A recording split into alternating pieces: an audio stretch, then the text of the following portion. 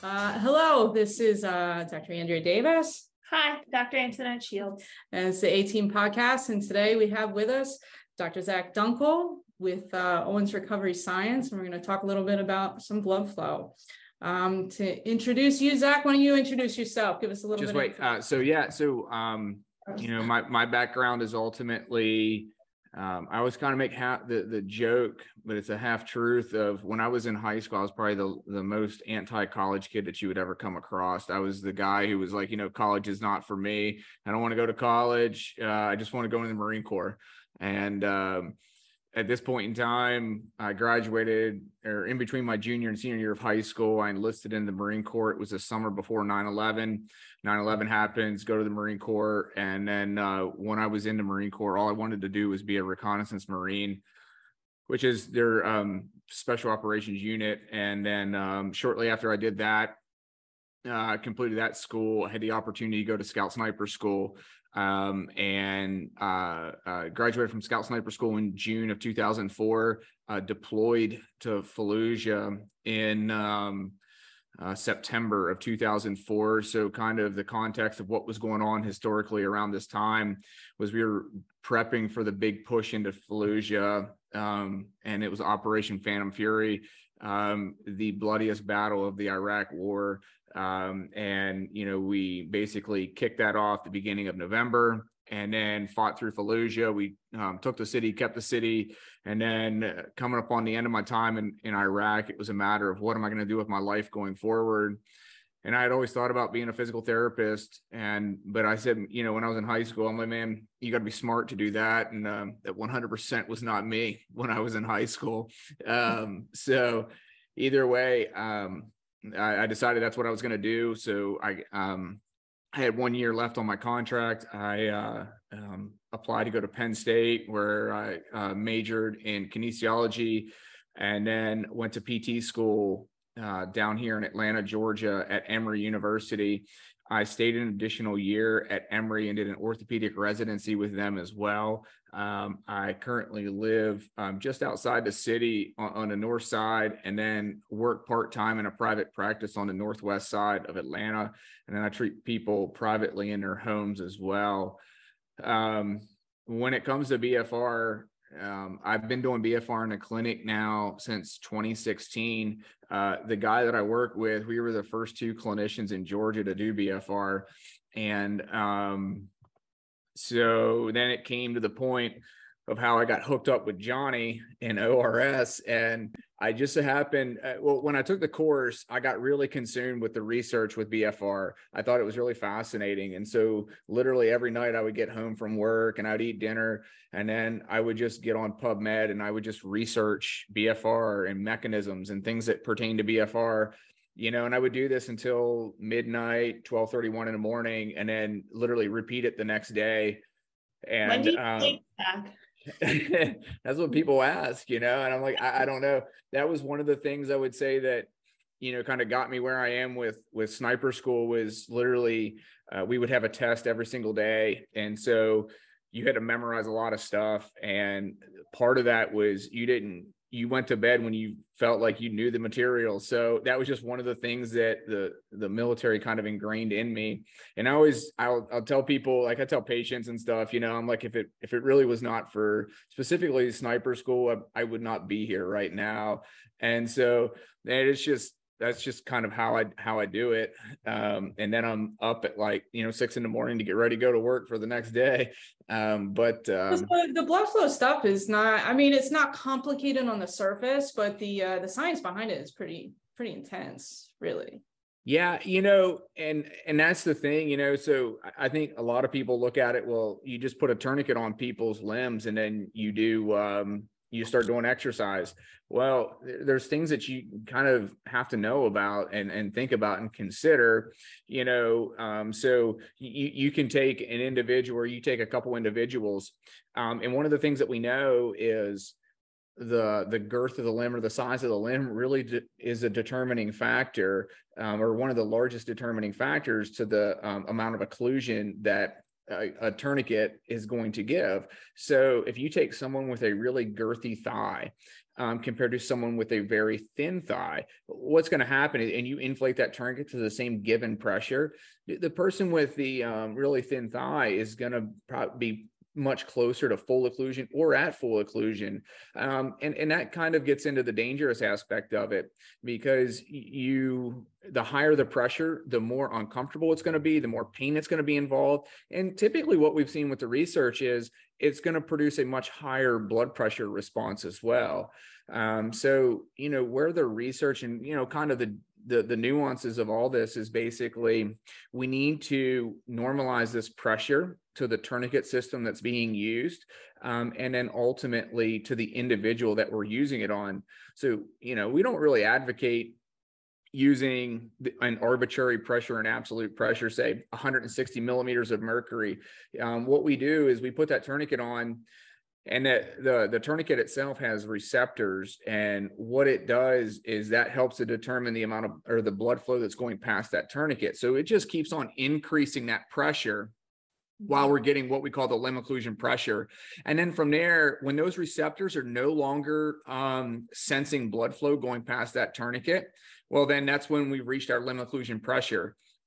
From there, what we'll do is we take a percentage of that pressure, and that's what we train at. So in the lower extremity, we think the sweet spot is somewhere between 60 to 80% of that limb occlusion pressure.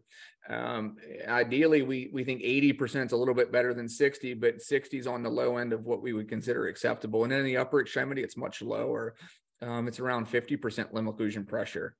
But that's the Delfi unit, right, Zach? Like that's that's it. Yeah. So right?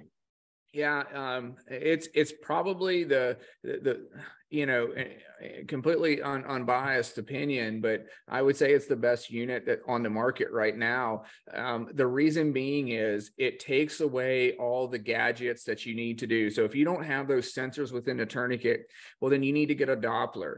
Well, here's the problem with using a Doppler. If you're not really trained, go talk to a pregnant woman or anybody who's ever had a kid. Like, one of the things that they do is they go buy these Dopplers on Amazon just so they can listen to their heartbeat of their kid. Well, I can tell you how much like those people freak out if for some reason they can't find the heartbeat one day. Like they just like that. It's a very stressful situation. So what I'm getting at is if you're not really trained in that type of kind of the use of that, I don't know necessarily if we need to be using it, because when it comes to the context of using it to determine blood flow, you don't really know if you've reached full occlusion when you're using a Doppler or if you just rolled off the artery. That's part of the big problem. So it just takes away that aspect of it and makes it very simple to use. The system is validated in the upper and lower extremity, and then also it regulates that pressure. And that's a pretty important thing, because when you're doing an exercise, what you'll notice is the pressure will kind of fluctuate because the girth of the limb as well as the density of the tissue. So the muscle's getting harder as you're making a contraction. Well, that's going to cause the pressure to fluctuate. Well, what the Delfi device does is it's constantly pumping air in and out of that tourniquet to maintain the set pressure that we have it set at. That's why I like when they're doing a quad set or whatever, you'll see the numbers going up and down. Absolutely. Yeah, because they'll ask me that too. They'll be like, oh, what does that mean? And the patients are really interested in it. Yeah. It's one of those things, that, like I said, it goes back to the girth of the tissue and then the density of the tissue that's underneath the tourniquet. A limb, you could just say a limb that's the same girth, but has more fat tissue. It's going to take, less pressure to push through adipose tissue than what it does muscle. And then when muscle contracts and gets hard again, like you need a kind of a more juice or more pressure to kind of push through that. So you're reaching that same kind of given level of occlusion. Yeah. And so when I'm treating a patient or going to put them on it for the first time, and I give them the spiel, like I have a handout and I let them read it, and then they look at the contraindications and the precautions and make sure everything's okay. And then I pretty much sum it up in like I guess 3 points. I usually like bullets. It helps increase your growth hormone, which helps them build muscle, helps decrease myostatin, which helps decrease scar tissue. And I also tell them that there can be an analgesic response to the cuff. What else would you, kind of tell your patients?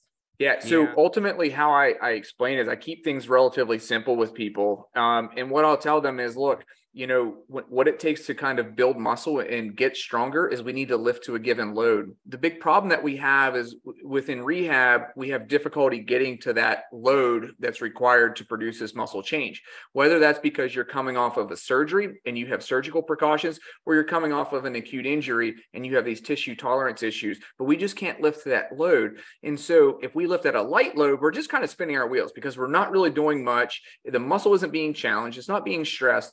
So what we'll do is we put this tourniquet on and it reduces the oxygenated blood flow that goes into that limb. At that point in time, we're literally just tricking the muscle into thinking that we're working harder than what we really are because we don't get oxygen. So the muscle is pretty dumb. It just says like, it's just responding to the stress. And at that point in time, we start to bias or activate more of the, kind of fast twitch fibers, which are the same fibers that are active when we lift heavy. And so that's really why we're going to do it. And then, kind of from there, that's on the muscle side of things. But like you said, the analgesic effect, I mean, that's a huge thing. And I'll say, going into this, you can't tolerate lifting heavy because you have this acute injury. And if we were just to load this thing up with 80-90% of what you maximally could do, it's going to be really painful for you. With BFR, what we see is we get this analgesic effect. One of the things that we literally think contributes to this is what's called this conditioned pain modulated response. Because when we do BFR, it's going to be uncomfortable and it's going to produce, you're going to have some pain. And I was like, but that's a good thing because we're literally putting pain into the system that your brain is going to perceive, or the tissue will perceive that as the uncomfortable stimulus, and you actually have less perceived pain afterwards. And then, with resistance exercise, we also get this activation or this buildup of lactate. We think that has a relationship of endogenous opiates in the brain, and how those are activated are through these neuroreceptors.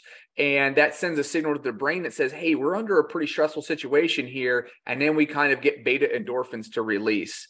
And then when it comes to aerobic exercise, what we get, or what we think also contributes with aerobic BFR is an increase in endocannabinoids.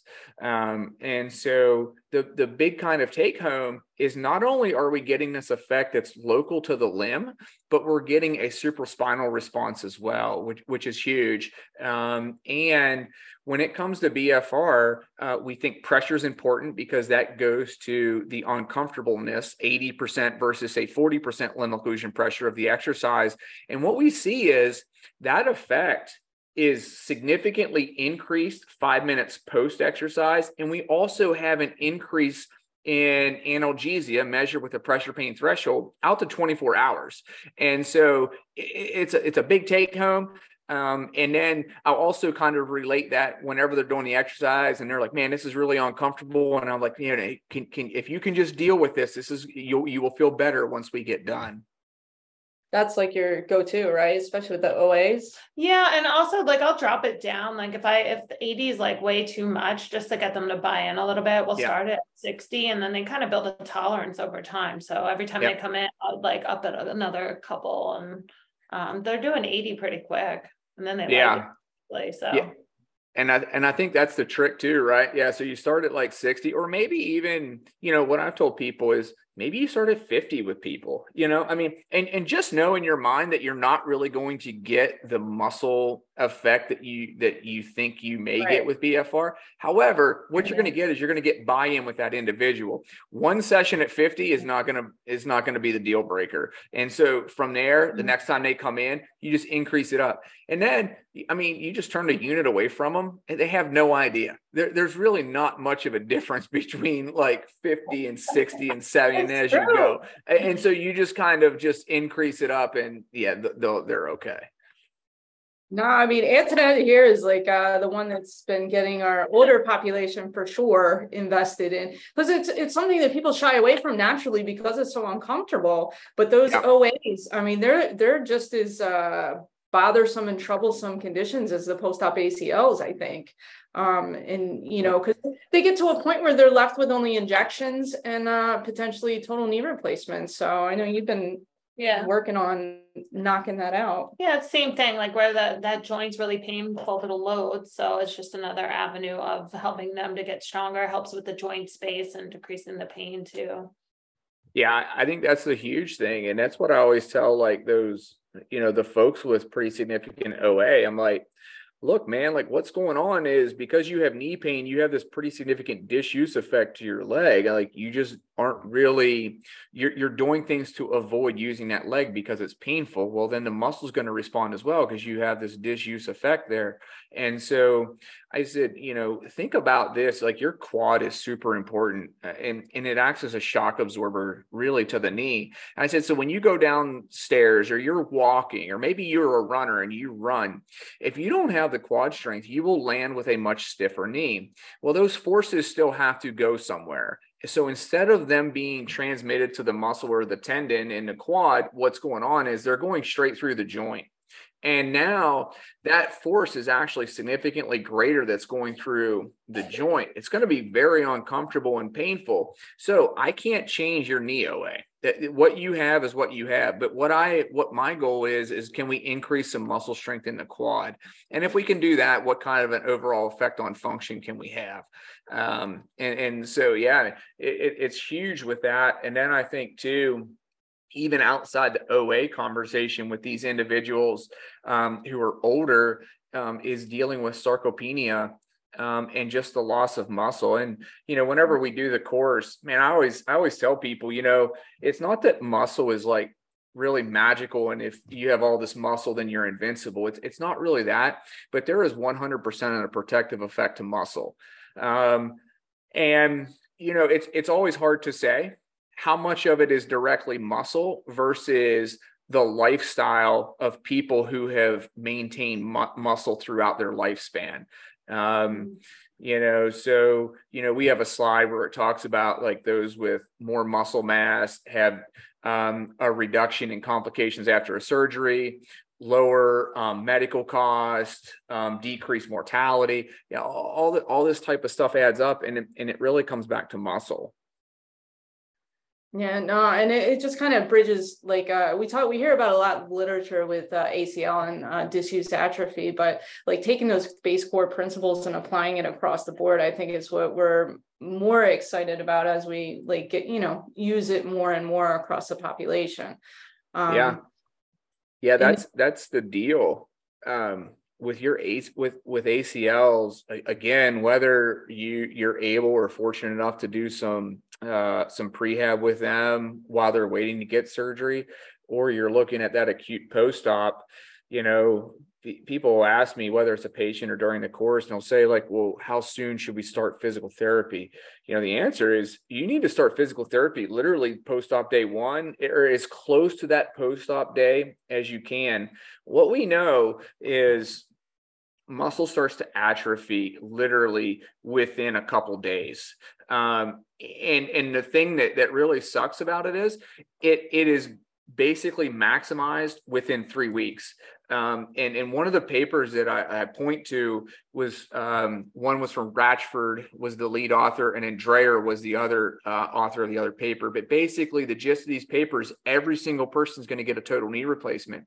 From there, Ratchford is going to give individuals a follow-on MRI at the 2-week mark. Dreyer's giving a follow-on MRI at the 6-week mark. What Ratchford finds is 14% atrophy at 2 weeks. Dreyer finds 18% atrophy at the 6-week mark. So why is all this significant, right? Well, within that first 6-week post-op period, 80% of the atrophy is occurring within the first 2 weeks.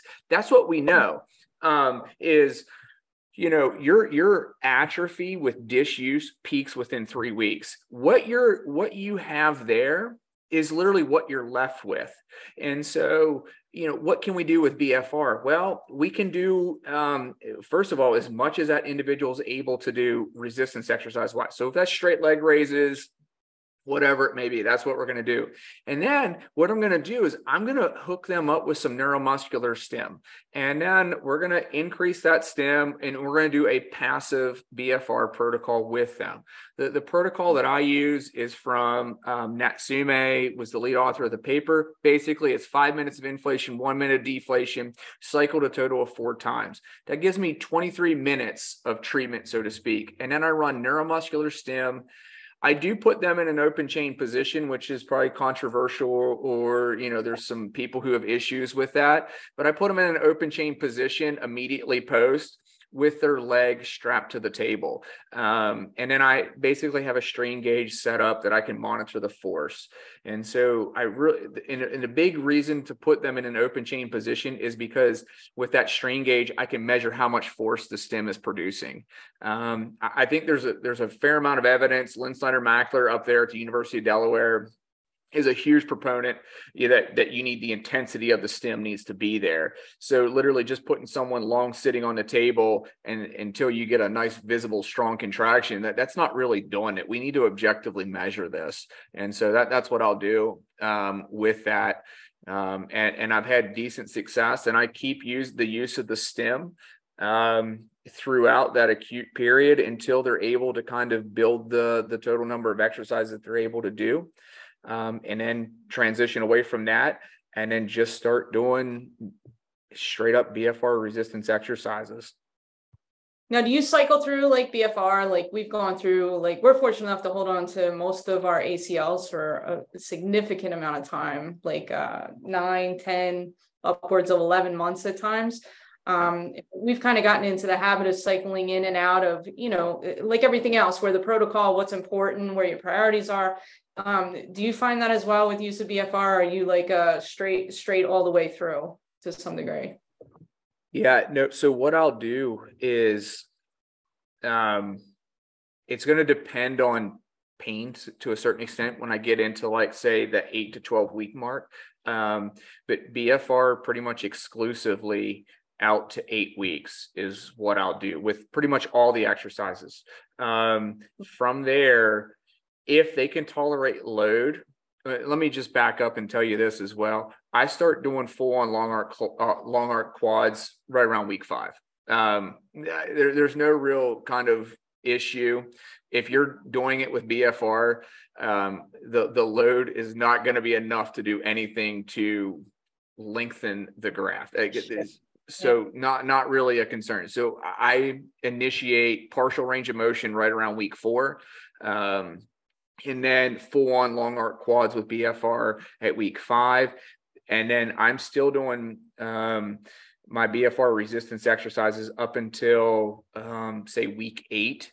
And right around that week 8 mark is when I'll start to transition. And so what I'll do is I see people twice a week. And so one day is going to be a light load day with BFR, or just maybe it's 3 sets of 10, 75% 1 RM, if they can tolerate the load. And then the second day is going to be a heavy day. And the heavy day is going to be upwards of 85, 90% 1 RM for 3 to 5 sets of 3 to 5 reps. And then once we get towards, say, like week 10 to 12 is when I start introducing some pretty heavy eccentrics. And at that point in time, I'm pretty much moving away from BFR. The reason being is kind of twofold. Typically, in my experience, muscle mass measured with a girth measurement is pretty symmetrical compared to the opposite limb. Also, they're able to tolerate load. I'm a huge proponent that BFR literally bridges the gap between low load and high load exercise. And once I can get to high load exercise, I do high load exercise. Now, that isn't to say that I don't ever come back to it, specifically if there's something that I really just want to, quote unquote, build the volume for. So if I find that there's a limitation and I'm like, look, man, we just need to get in there and just smoke this. And so at the end of the session, we're going to throw the cuff on and we're just going to use BFR as a burner. And I'm looking to basically just build volume. into that muscle. So that's ultimately, I would say, how I would do it. But trying to get to load as soon as safely possible and as well as they tolerate it. Yeah, we do about the same thing, and we've been seeing a lot of like the ACLs with the meniscus too, and so they come in non-weight bearing, so they're non-weight bearing up to like 6 weeks. So that BFR and with the stim and stuff becomes super crucial, because it just gives us a way to keep that muscle from atrophying more. That's the tough part is is when you have an MC or a meniscus involved as well.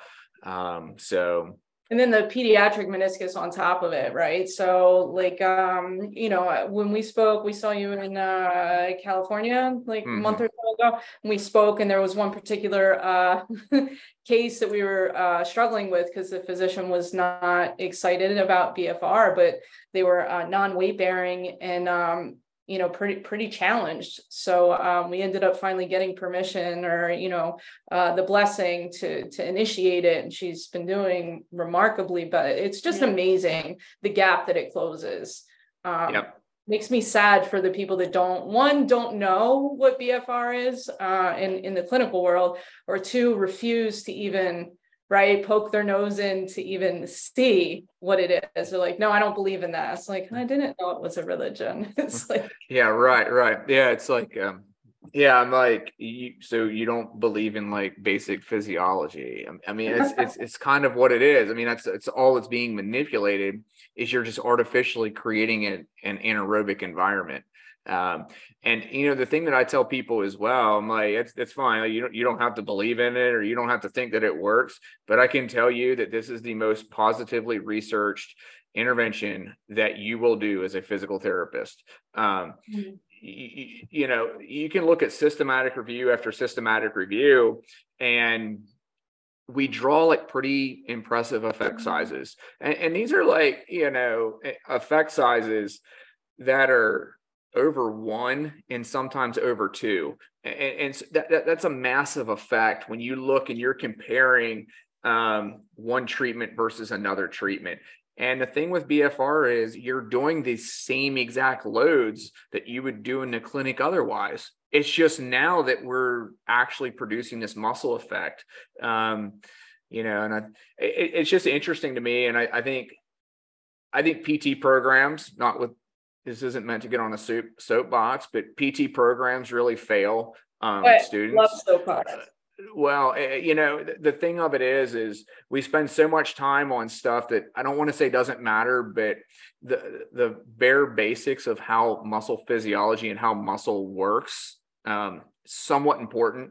And, like measuring strength. I don't know why, like if you don't like use a dynamometer, like a handheld dynamometer at the very least, how do you, like, if you're rehabbing someone's ACL, how are you, like, you're good to go at this point? Like, I am just so, it's crazy to me, but it is what it is.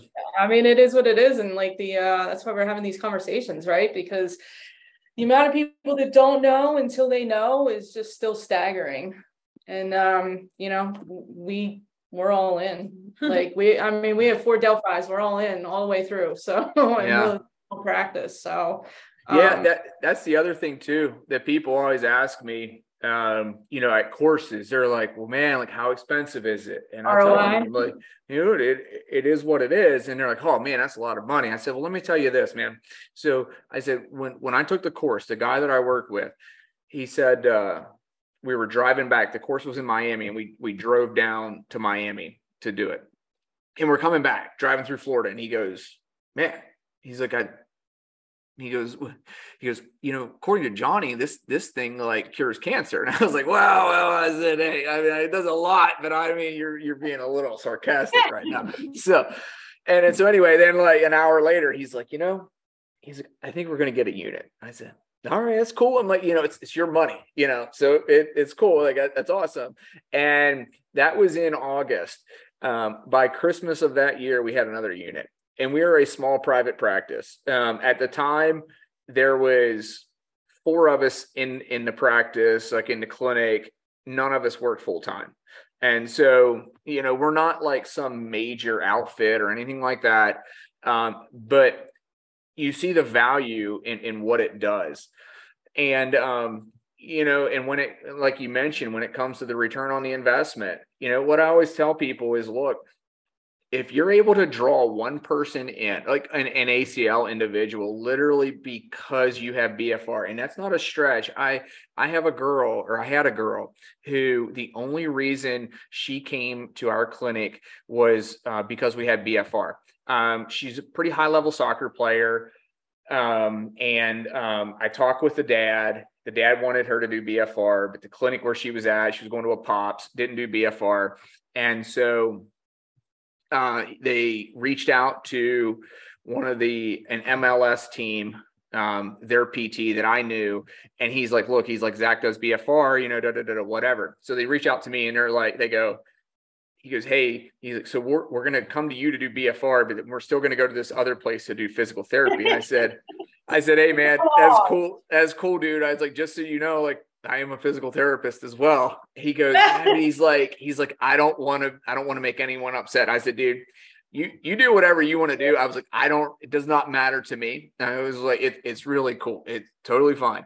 And within 2 weeks, good person. Yeah. within 2 weeks, they were exclusively coming to the clinic. They had already referred another patient. And I bet you from that one girl, we've spun off probably 8 to 10 people. And that is no exaggeration. And that is strictly because we had BFR.